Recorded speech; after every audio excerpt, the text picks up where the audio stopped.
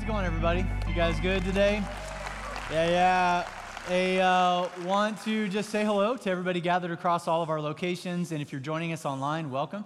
And if you have a Bible, go ahead and find Daniel chapter 4. Today, I've got a tall task in front of me. I'm going to try to get through all of chapters 4 and 5 today to set us up for our study in chapter 6 next week. So if you got a Bible, go ahead and get to chapter 4. And as you're turning there, I just want to give you one last kind of call out. If you have not signed up for the fall semester of Rooted, today's the last day. And we've only got a handful of spots left in that, except for the downtown campus. Downtown, you have filled every single spot in Rooted, so way to go. But for the rest of you, there's only a handful of spots left, and I want to encourage you to get in. And Rooted is, some of you might be like, well, what in the world is that? Is that some sort of botany class? And it's like, no, it's designed to do what it's called, is to help root you to your faith, to know why you believe what you believe, which is really, really pertinent to what we've been studying in this Daniel series. And so I can't recommend it highly enough. Our entire staff have been through it. I've been through it, and you're not going to want to miss out on it. However, some of you might be like, I just can't swing it the fall semester. Too many things going on. We're going to run it back in January of next year. So you might just tuck that away, put that in your calendar. What a great way to kick off the new year. If you can't do the fall semester, maybe you can jump in with us in January. Well, really, really hard to believe, but we are at about the halfway point in our study in Daniel. And if you're just now joining us, we've been calling this Among Lions. And what we've been doing is we've just been walking our way through the story of a life of a guy by the name of Daniel, who lives faithfully for God within a very godless culture for roughly 70 years of his life. And he is tested in a variety of ways and at times, but Daniel continues to live out his faith in ways that are uncompromising and unmistakable. And oftentimes as Christ followers, when we find ourselves kind of in this midst of kind of cultural and societal pressure, we can find ourselves maybe going one of two ways. And I've been guilty of both, where maybe we just find ourselves sort of withdrawing and isolating from the culture. I don't want to engage. I just kind of want to sit back and not get wrapped up in it. Others of us, though, maybe we kind of lean a little too far in, and maybe we assimilate to the culture. And there really isn't anything all that distinct about the way that we're living our lives. What Daniel does is he provides this model for us for how to live for God within a very godless culture in a way that earns the respect of those who are far from God. And the Babylonian authorities, they just keep noticing how Daniel conducts himself. And so he just keeps getting these promotions over and over again and a seat at the table to have this tremendous influence. Now, here's why this matters for us today. The same spirit of Babylon that existed then is the same spirit of Babylon that exists today behind every nation and kingdom among men throughout time. However, the same Spirit of God that lived within Daniel, that helped him live a distinct life, is the same Spirit of God that lives within you today. And Daniel knew, 1 John 4:4, greater is he that is in you than he that is in the world. I want you to take heart in that. I've heard from so many of you already in this series, you're just like, man, this study has been so relevant and so timely with where we're living our lives. That's why. And so we're not overcome by the spirit of this world. We know that the Spirit of the living God lives within us, and we can prevail regardless of the circumstances. Now, as we come to chapters 4 and 5, we're going to find God confronting the pride that existed in a guy that by this point we're very, very familiar with in our study, King Nebuchadnezzar. But he's also going to confront the pride of Nebuchadnezzar's grandson, a guy by the name of Belshazzar. And we're actually going to see that God is confronting the pride within you and me as well. Now, maybe some of you recall the story of one of the greatest, if not the greatest boxers of all time, Muhammad Ali, who was on an airplane one time. He's flying to an engagement. They get into a little bit of turbulence. The captain comes on and says, hey, I need everybody to fasten their seatbelt. And Ali refuses. And the stewardess comes up to him and she says, sir, I really need you to fasten your seatbelt. And Ali famously said to her, some of you might recall, he said, Superman don't need no seatbelt. To which she automatically said, Superman don't need no airplane. All right? And I love that story. I hope it's true. And I'm thinking about that. I don't know that I've ever been that brash. I couldn't back it up if I was, but I've never been that brash. But that doesn't mean that I haven't been that prideful. And that's kind of like a mega theme of chapters like 4 and 5 as we come into this, is that God is confronting the pride that is in all of our hearts. Now, I want to clarify something, is that when I say God wants to confront the pride in your life and in mine, some of you might be like, no, wait a second, like, I thought that it was a good thing to have self-confidence. Like, I thought it was a good thing to have a healthy self-esteem. And it is. So when I say that God wants to confront your pride, I'm not talking about having a healthy sense of self-esteem. When I say pride, I'm talking about that toxic sense of self-reliance that exists within all of us. That like sense of maybe like superiority or entitlement that often stems from our insecurities. It's an overcompensation for our fears. It's that little Nebuchadnezzar that lives inside of all of us, trying to build our own personal kingdoms and empires without or apart from God. And pride is a really sinister, tricky thing that is at work in all of our lives. It is much more sinister than just playground arrogance or cockiness. See, here's the dangerous thing about pride, is that pride can cause me to appear humble. The crazy thing is that it's pride that's actually prompting me to do that, because I want you to see me as humble. You see how that works? In pride, I can appear really generous, but pride is my motivation because I know that other people are watching. I can come across as caring, but it's pride that's pushing me to get a leg up. And oftentimes when I'm defensive, insecure, or easily offended, if I stop and just pay attention to what's going on underneath the surface of my heart, I realize that what's at the root of all those things is my pride. Pride not only keeps you and me from becoming the kind of person that God wants you to be, made you to be, who Jesus died for you to be, but it also damages my relationships with others and ultimately my relationship with God. You have an interpersonal thing that goes down in your life and a relationship falls apart, chances are pride is the culprit, either yours or theirs or both. Which is why I think pride is listed in the book of Proverbs as one of the things that God despises. And he despises it because of what it does in us, to us, and around us. Pride is also one of these things that is really, really easy to see in other people, isn't it? Like how many of you right now, like you can think of a prideful person in your life. You're just like, oh, yep, I got them. I hope they listen to this message. I'm sending them the link this afternoon. Right? It's like, you know, we are very well aware of the prideful people in our lives, but usually we're the last one to see it in our own lives. It's like this blind spot. And Scripture just backs that up. Obadiah verse 3 says, the pride of your heart has deceived you. Like you just don't see it. Or maybe we see it, but we call it other things. Well, it's like, well, it's just ambition, or I'm just trying to provide, or I'm trying to accomplish something great. Proverbs chapter 16 says that pride goes before destruction, and that haughtiness before a fall. It is always that thing in our lives that precedes a fall of some kind. It's kind of like that game Jenga. You remember that game? Man, that game has there's nothing enjoyable about that game. It's like, hey, let's just relax and play a little Jenga. Like, it's just this anxiety-producing. I played this with my kids when they were little. I'm like, I better start saving for their counseling because this is so anxiety-producing. And what happens in Jenga, like this tower of like wooden blocks, is exactly kind of an illustration of pride, is that we pull from the foundation to build higher and higher and higher, and that all the while the foundation is weakening until the whole thing collapses. C.S. Lewis famously put it this way. He said, pride leads to every other vice. It is the complete anti-God state of mind.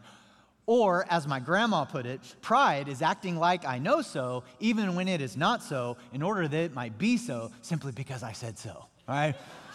Thank you, Grandma. I'll never forget it. All right? So, as we come to chapters 4 and 5, as I said, God is going to confront the pride of Nebuchadnezzar and Belshazzar. And I said this a few weeks ago, that oftentimes when we read these Old Testament narratives, it's very, very easy to put ourselves in the sandals of the hero. You know, it's like we read this and we're like, oh, I'm clearly Daniel, and, you know, my boss or my neighbor is Nebuchadnezzar.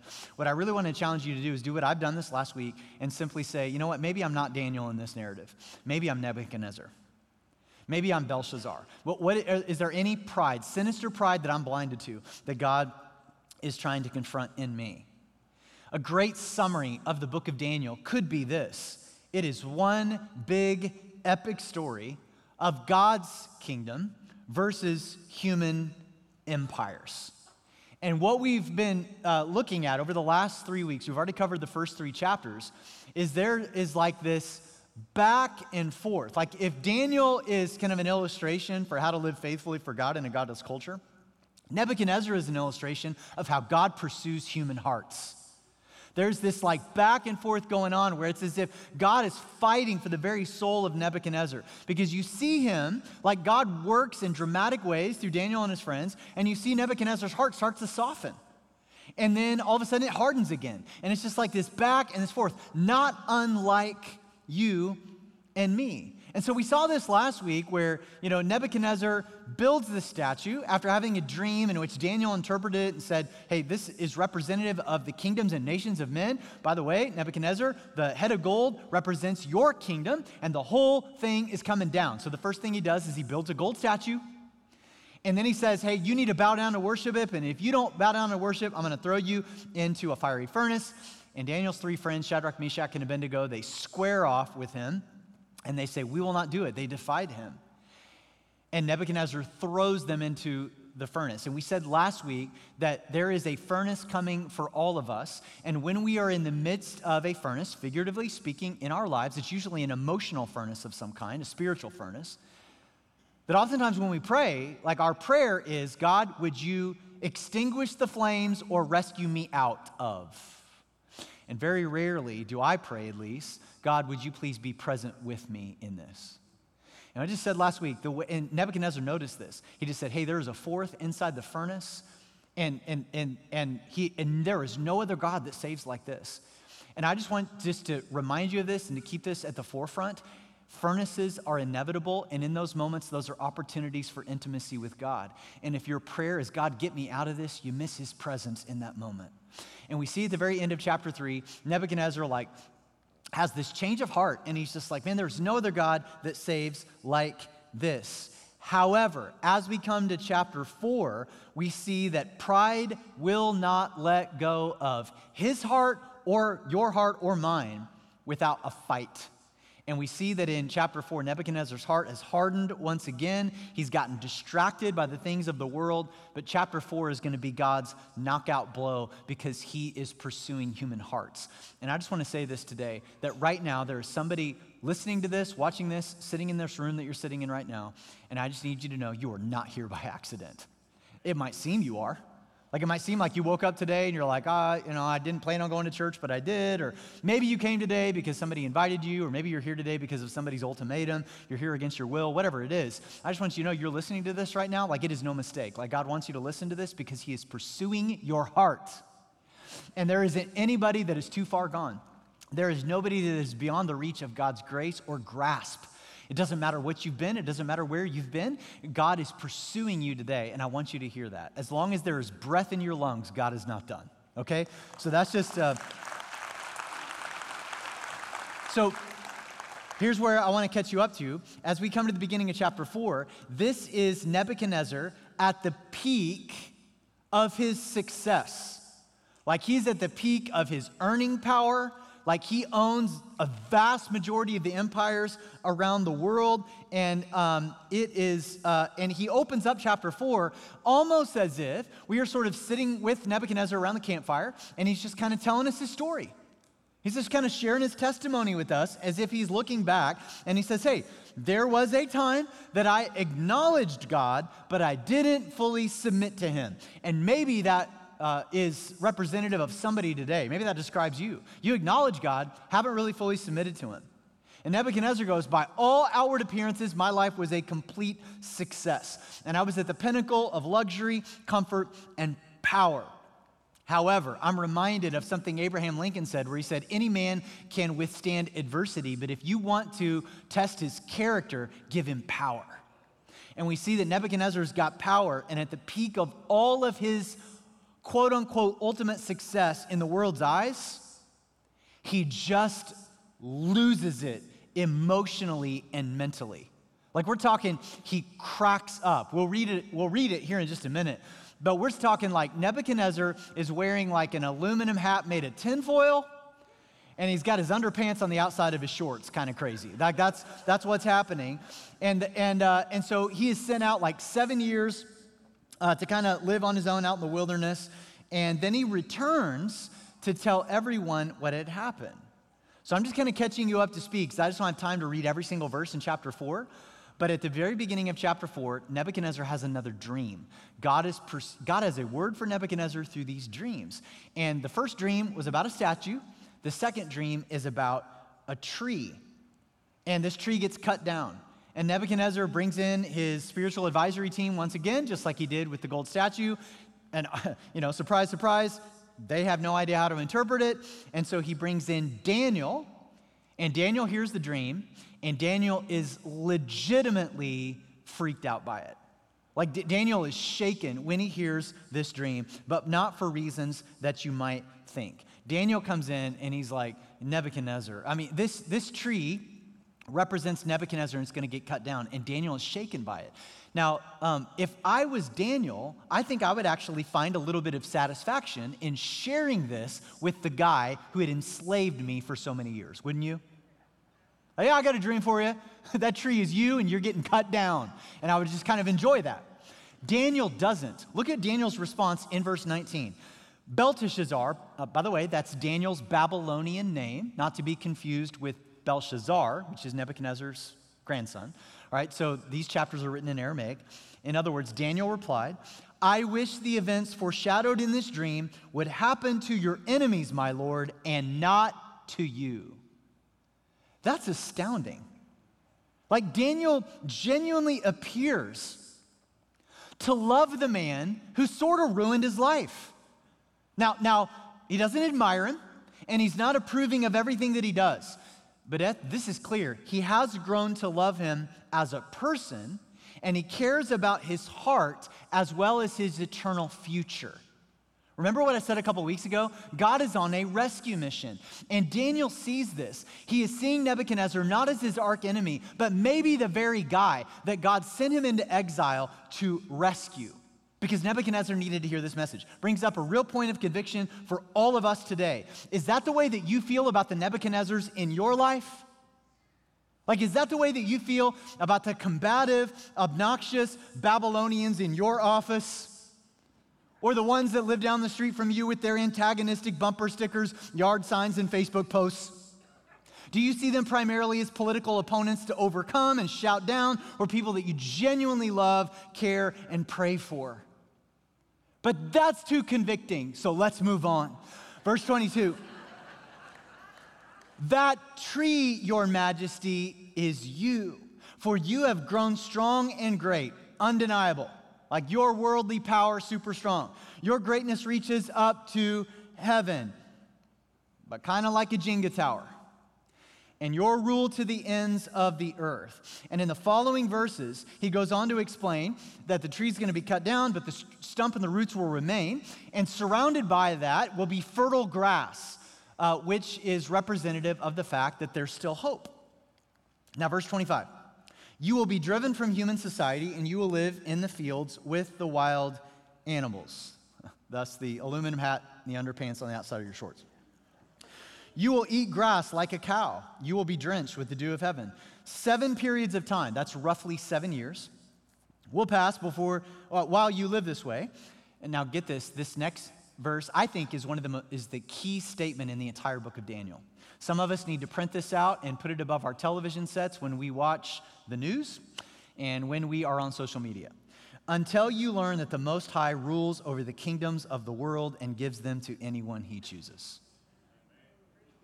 Doesn't matter what's going on in the world, how far the wheels seem to have come off, God rules with his feet up. He is not surprised by anything that is happening in the world, and we need to be reminded of that. Verse 26, but the stump and roots of the tree were left in the ground. This means that you will receive your kingdom back again when you have learned that heaven rules. Right, so he's not opposed to them having a kingdom. He just wants you to have a kingdom to steward it through the lens that heaven rules. Verse 27, King Nebuchadnezzar, I love this. Please accept my advice. Stop sinning and do what is right. Break from your wicked past and be merciful to the poor. Perhaps then you will continue to prosper.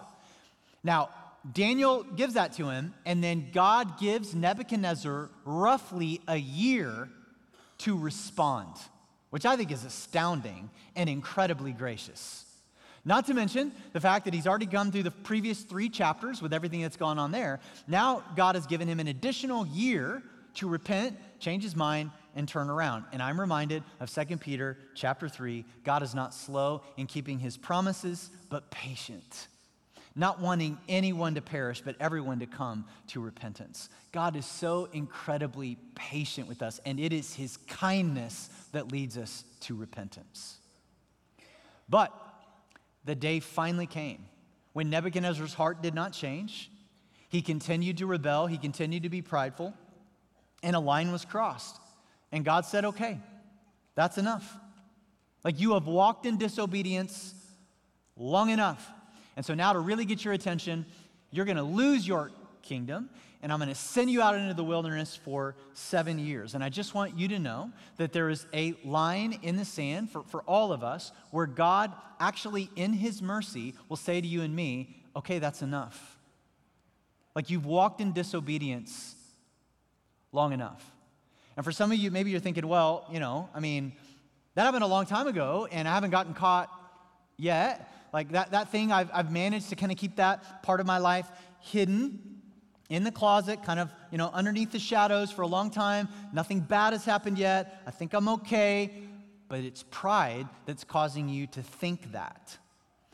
And there is a line in the sand where God will allow you and me, through free will, just to continue to go on, maybe in our disobedience. But eventually he'll say, man, enough is enough. And God will send something to strike the foundation of the tower that we've been building. And it could be anything. It could be the loss of a relationship. It could be an unwanted divorce. It could be an affair. It could be a bankruptcy. It could be a health thing. God will, and it actually seems like this really terrible thing. But what is it is doing? It is causing the veil to drop from our eyes to where what we were originally blinded to, now we can see it. And God, in his mercy, is drawing us back to himself. And that happened in Nebuchadnezzar. He is standing in chapter 4 on top of his empire. He's looking out. He's kind of admiring it all, boasting about his accomplishments. And then it says in verse 33, Nebuchadnezzar was driven from human society. And he ate grass like a cow. He was drenched with the dew of heaven.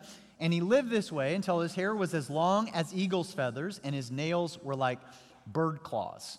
So get the visual in your mind. The most powerful dude on earth was reduced to a madman.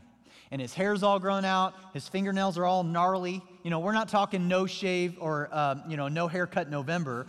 We're talking 7 long years of no haircuts, hot baths, or hygiene. And God was using Nebuchadnezzar to give us a picture of what happens to people, nations, and societies when we rebel against God. And we're kind of in it right now.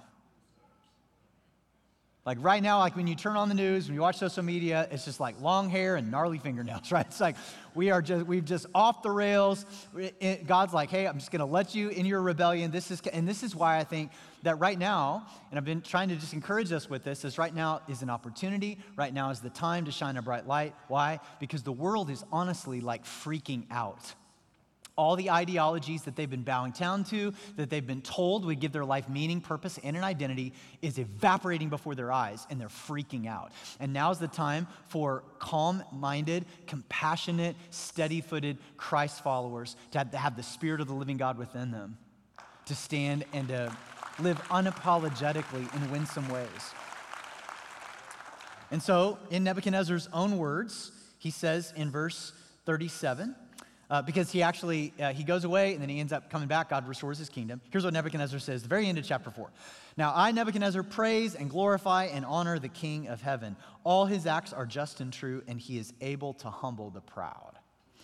And I love this because the way that Nebuchadnezzar's story had been trending, I mean, to be honest, like if you didn't know anything about it, you'd be like, man, his story ain't ending good.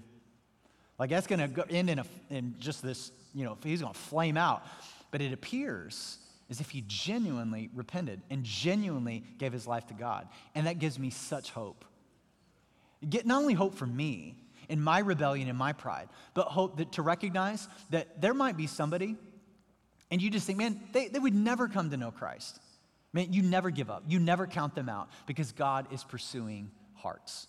Now, as we transition into chapter 5, here's what I want you to see, is that Nebuchadnezzar is long gone, and his great-grandson, a guy by the name of Belshazzar, needs to learn the exact same lesson. That's usually the case. So understand the year is 539 BC. This is about 70 years after Daniel has been brought to Babylon as a captive. So Daniel is a very old man now. He's over 80 years old. And Nebuchadnezzar has been dead for about 23 years. And his super spoiled, extremely entitled grandson is now in power. And he throws this huge kegger with a bunch of his friends. They are partying like it is 539 BC. Okay, so look at verse 2. While Belshazzar was drinking the wine, he gave orders to bring in the gold and silver cups that his predecessor, his grandpa, Nebuchadnezzar, had taken from the temple in Jerusalem. He wanted to drink with them, with his nobles, his wives, and his girlfriends, all right? So this big party going on, and he says in the middle of the party, he's like, hey, I got an idea. Here's the key to my grandpa's storage unit, and inside are all the silver and the gold goblets that were the Israelites. This is God's property way back when. And let's open this up. Ezra 1 tells us that Nebuchadnezzar had stolen 5,000 different items that belonged to God. And so he goes, hey man, you think that this party's been great, drinking out of these little shot glasses. Wait till you drink out of God's silver and gold goblets. And so they go and they bring all these in to really get the party going. Verse 5, suddenly they saw the fingers of a human hand writing on the plaster wall of the king's palace near the lampstand. Notice how detailed that is. The king himself saw the hand as it wrote, and his face turned pale with fright. His knees knocked together in fear, and his legs gave way beneath him. The literal translation of verse 6 is that he wet himself. And I would have too. I mean, just imagine, like you're in the middle of this party, and all of a sudden a severed, detached hand appears in the air and starts writing on the wall. And we'll read what it writes here in just a minute, but it's not good, all right? And so he brings in his spiritual advisor team, just like his grandpa did all those years ago. His magicians, his astrologers, and he's like, hey guys, tell me what this means. And surprise, surprise, they cannot. History has a way of repeating itself. So there they are, and Belshazzar's grandma is at the party. Apparently she liked to rock it out too, all right? So she's there, and she sees all this, and she goes over to her grandson, and she says, hey, I'm reminded of a guy that used to be on your grandpa's payroll named Daniel. And Daniel interpreted stuff like this for your grandpa. I think if you brought him in, he might be able to help you. Now, keep in mind, Daniel is well over 80 years old at the time. He has long left public life. So I don't know where he's at. He's kicking it at the nursing home or something. And so they bring him in, and she says to Belshazzar, this man Daniel, whom the king named Belteshazzar, has exceptional ability and is filled with divine knowledge and understanding. He can interpret dreams, explain riddles, and solve difficult problems. Call for Daniel. He will tell you what the writing means. So Daniel was brought in before the king. And Belshazzar says to him, I am told that you can give interpretations and solve difficult problems. If you can read these words and tell me their meaning, you will be clothed in purple robes of royal honor, and you will have a gold chain placed around your neck, and you will become the third highest ruler in the kingdom. And I love how Daniel answered him. I cannot wait to be an old man who just doesn't care anymore. I think it'd just be so great. Daniel's like in there, he's like, man, I don't care about your wardrobe. He's like, keep your gifts and give them to someone else. But I'll tell you what the dream means, right? Or what the writing means. I love that so much. And so he kind of gives Belshazzar kind of a little bit of a history lesson. Like, hey, here's what happened with your granddad and God. And so now he says in verse 22, you are his successor, O Belshazzar, and you knew all of this. You knew the history lessons. Yet you have not humbled yourself. For you proudly defied the Lord of heaven and have had these cups from his temples brought before you. You and your nobles and your wives and concubines have been drinking wine from them while praising the false gods of silver, gold, bronze, iron, wood, and stone. Sounds like the statue, doesn't it? gods that neither see nor hear nor know anything at all. But you've not honored the God who gives you the breath of life and controls your destiny. So God has sent this hand to write this message. This is the message that was written. Mene, mene, tekel parsin. And this is what the words mean. Mene means numbered. God has numbered the days of your reign and has brought it to an end. Tekel means weighed. You have been weighed on the balances, have not measured up. Parsin means divided. Your kingdom has been divided and given to the Medes and the Persians. Then at Belshazzar's command, Daniel was dressed in purple robes, a gold chain was hung around his neck, and he was proclaimed the third highest ruler in the kingdom. But that very night, Belshazzar, the Babylonian king, was killed. So what I want you to understand is that while this party was raging on, what was happening is that less than 50 miles away, the army of the Medes and the Persians came together to form one mega army to attack the Babylonian Empire, to take them down once and for all. And that night, Babylon would be overthrown, and Belshazzar and all the royal family would die. Now, this is a story of how God will ultimately bring down prideful, rebellious, unjust Babylonian empires and keep his promise to restore his people to their promised land. But it is also a picture that tells us how God confronts the pride and the rebellion in our own hearts in all people's times and places. So I want to give you 3 questions of application just to do a little bit of self-reflection on your own. Like later today, maybe this is in your quiet time later this week, and I'm really, really grateful to Pastor J.D. Greer and some of his work on this, because what it did was it stimulated my own thinking on this, and this is where some of these questions came out of. Here's the first question I just want to present to you, and it's simply this. Is there anything that I'm numbing out with? What am I numbing out with? Now, let me explain by what I mean by that. Some of you are probably familiar with this image right here of an iceberg. And an iceberg, you only see a small portion of it above the surface, but you see there's all this other stuff underneath the surface.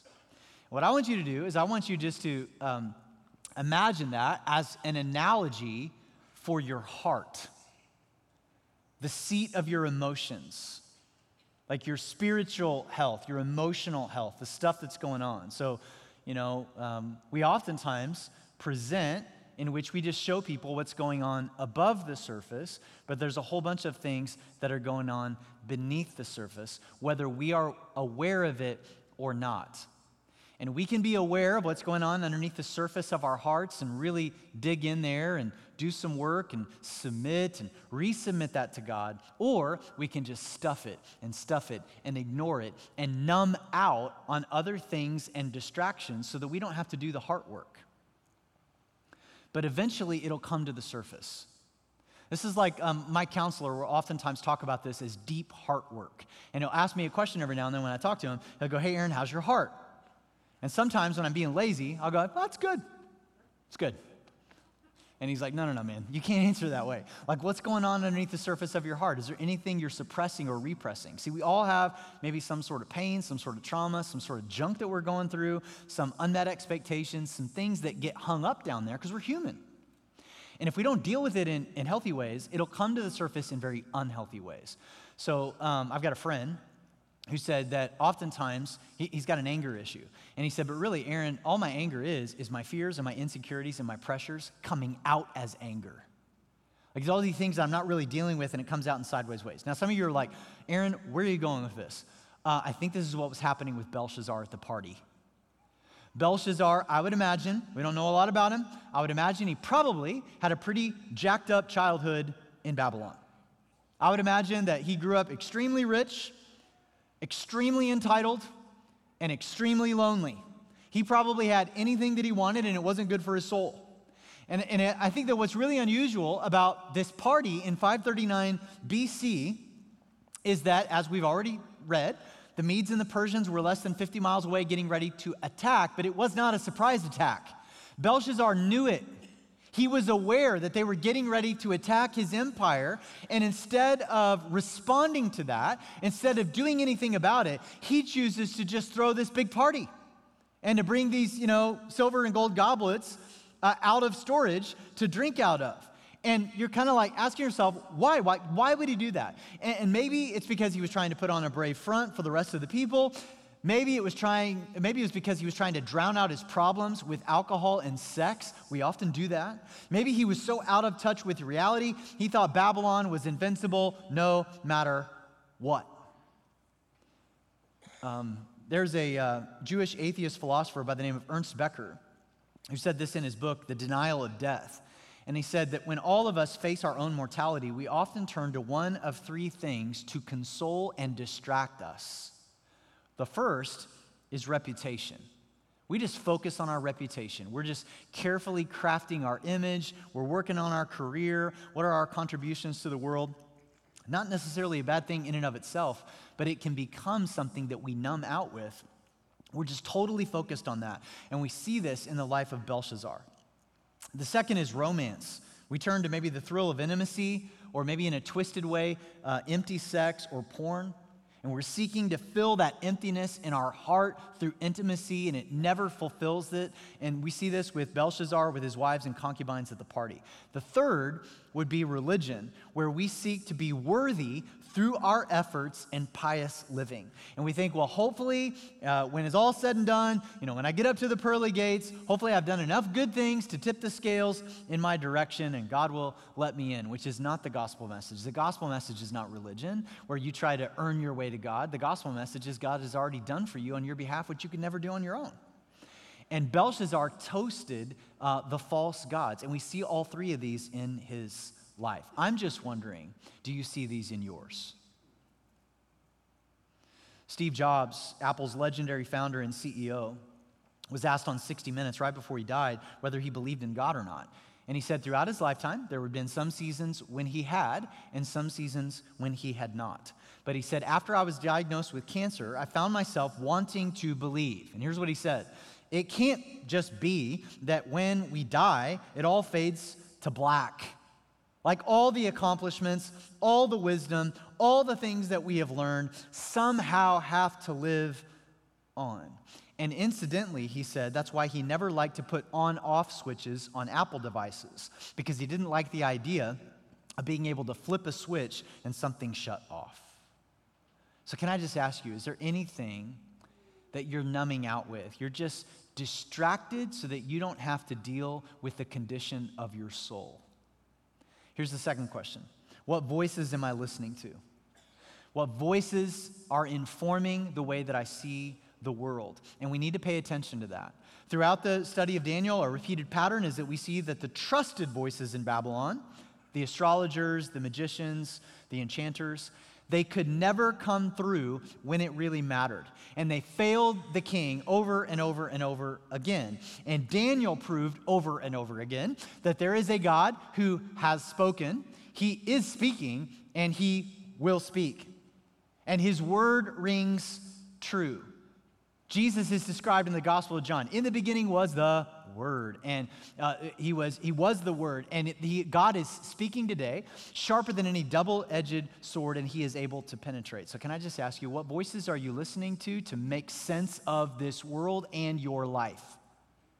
And some of you might be like, well, I listen to the voices of science. Well, man, I think that's great. I don't think that we need to disparage or dismiss science, but I do think we need to frame it and to understand just what science can speak to and what it can't. Science can certainly tell you what happens and how things kind of work around the world, but they can't necessarily tell you why. It can't speak to your purpose or what's right and wrong. It's limited in its scope. Maybe the voices that you're listening to are the politicians, and maybe for you, you're like, that's where the answers has got to be. And certainly they have unique contributions to make, but I think that we would all agree are largely unsuccessful in dealing with some of life's greatest problems. They always come up short. Maybe it's the voices of education or entertainment or sports. Maybe it's some sort of social media feed, or maybe it's some sort of news outlet. I just want you to know that no matter where or what you're listening to, oftentimes you will find that it comes up short when providing real answers. And it's a lot of noise.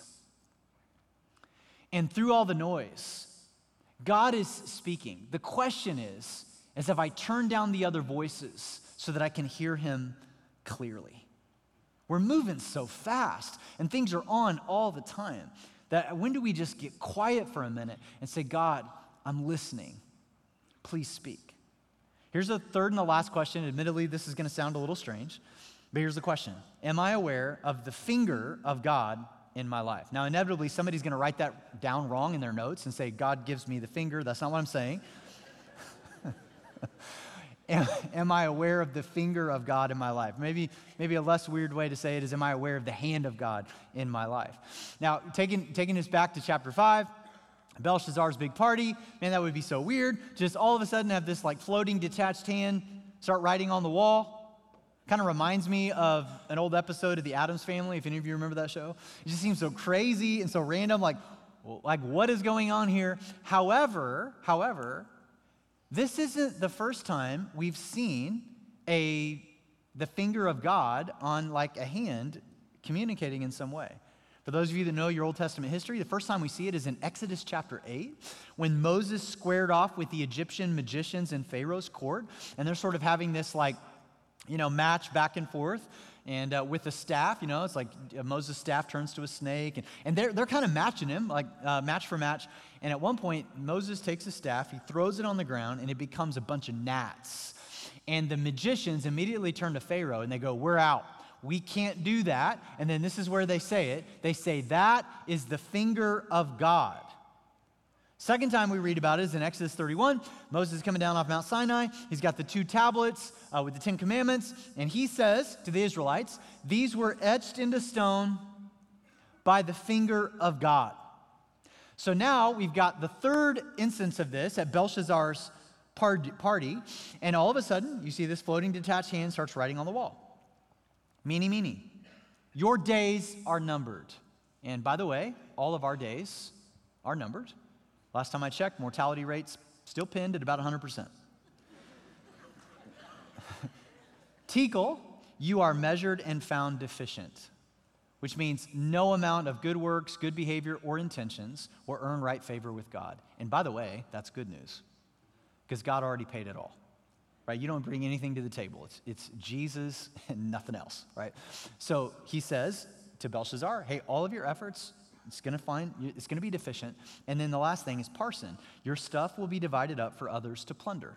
Meaning, man, work hard, be a success, but just realize you ain't taking it with you to heaven. There's no U-Hauls behind hearses, okay? So he says this very sobering thing, right? Meanie, tekel, parson. XO, okay?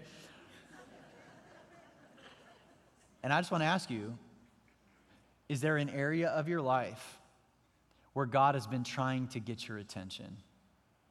Maybe for years. And in the example of Nebuchadnezzar, God's grace and his patience lasted decades. In the example of Belshazzar, it was that night. We are not guaranteed another day. So the question is that now I don't think that you're going to go home today and see a floating severed hand in your closet. Like, I hope not. Like, I don't want that for you. But it does mean that God is speaking right now. In fact, scholars say that the finger of God thing is not meant to be like, a scary thing. It just means this. The finger of God represents a direct word from God containing the power of God, without a human messenger to relay it. Now, God speaks through human messengers. I hope so, because that's kind of what I'm doing right now, all right? I'd be out of a job if he didn't. And God spoke through Daniel, and God spoke through the prophets. But there was a message that was so urgent, God didn't need to. And it was the finger of God is what represented it, and it was this conviction that went straight to the heart. So I'm just asking, are you listening to what God is saying to you today? And you're not guaranteed another day. Like, act on that right now. You want to know, there's another place in which we hear about the finger of God. It's in the New Testament. You want to know who described himself as the finger of God?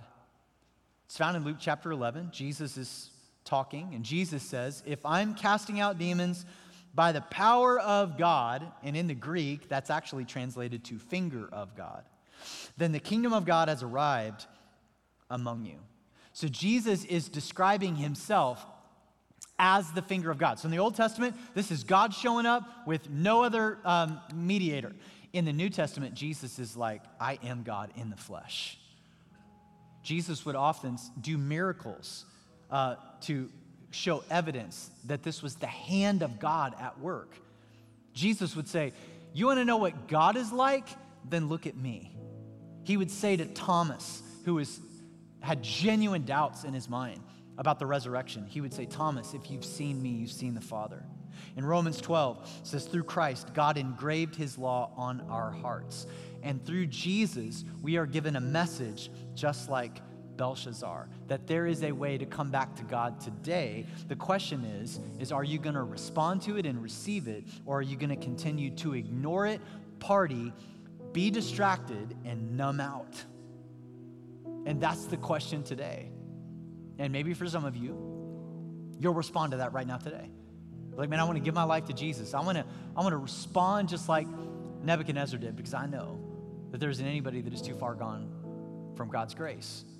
Others of you, though, that maybe responded to Jesus a long time ago, maybe the message of application for you is you are right now a follower of Jesus, but you are discouraged in Babylon. And you look around and you're like, man, God, why are all these Babylonians in charge? Have you fallen asleep at the wheel? Like, how much longer is this going to go? And I just want to gently remind you that Daniel lived faithfully for God in a godless culture for an entire generation, but that didn't mean that God had fallen asleep at the wheel. We see evidence of God's power all through the book of Daniel, and chapter 5 shows us that God has been, still is, and always will be in charge, and he will have the final word. And our hope is not in our circumstances, but it is in him, and it is in him alone. And so what I just want to do as we close out our time together is I just want us to just maybe spend a moment in silence. And I just want to, we do a lot of talking. We talk about God, we talk to God, we have discussions around all this, but when's the last time you just really stopped and just were quiet? And so I just want, not for long, but just a few moments here, I just want us to be quiet. And may the disposition of our hearts be, God, we're listening. Would you speak? And so just a few seconds of silence. And then I'm going to pray, and then I'll have you stand to your feet, and we'll respond in song.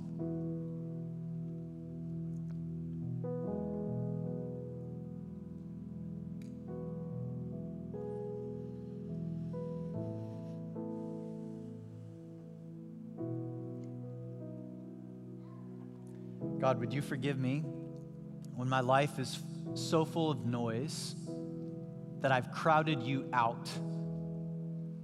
Forgive me when I numb out to things that maybe aren't bad, but they're distracting me from paying attention to the stuff that's going on underneath the surface of my life.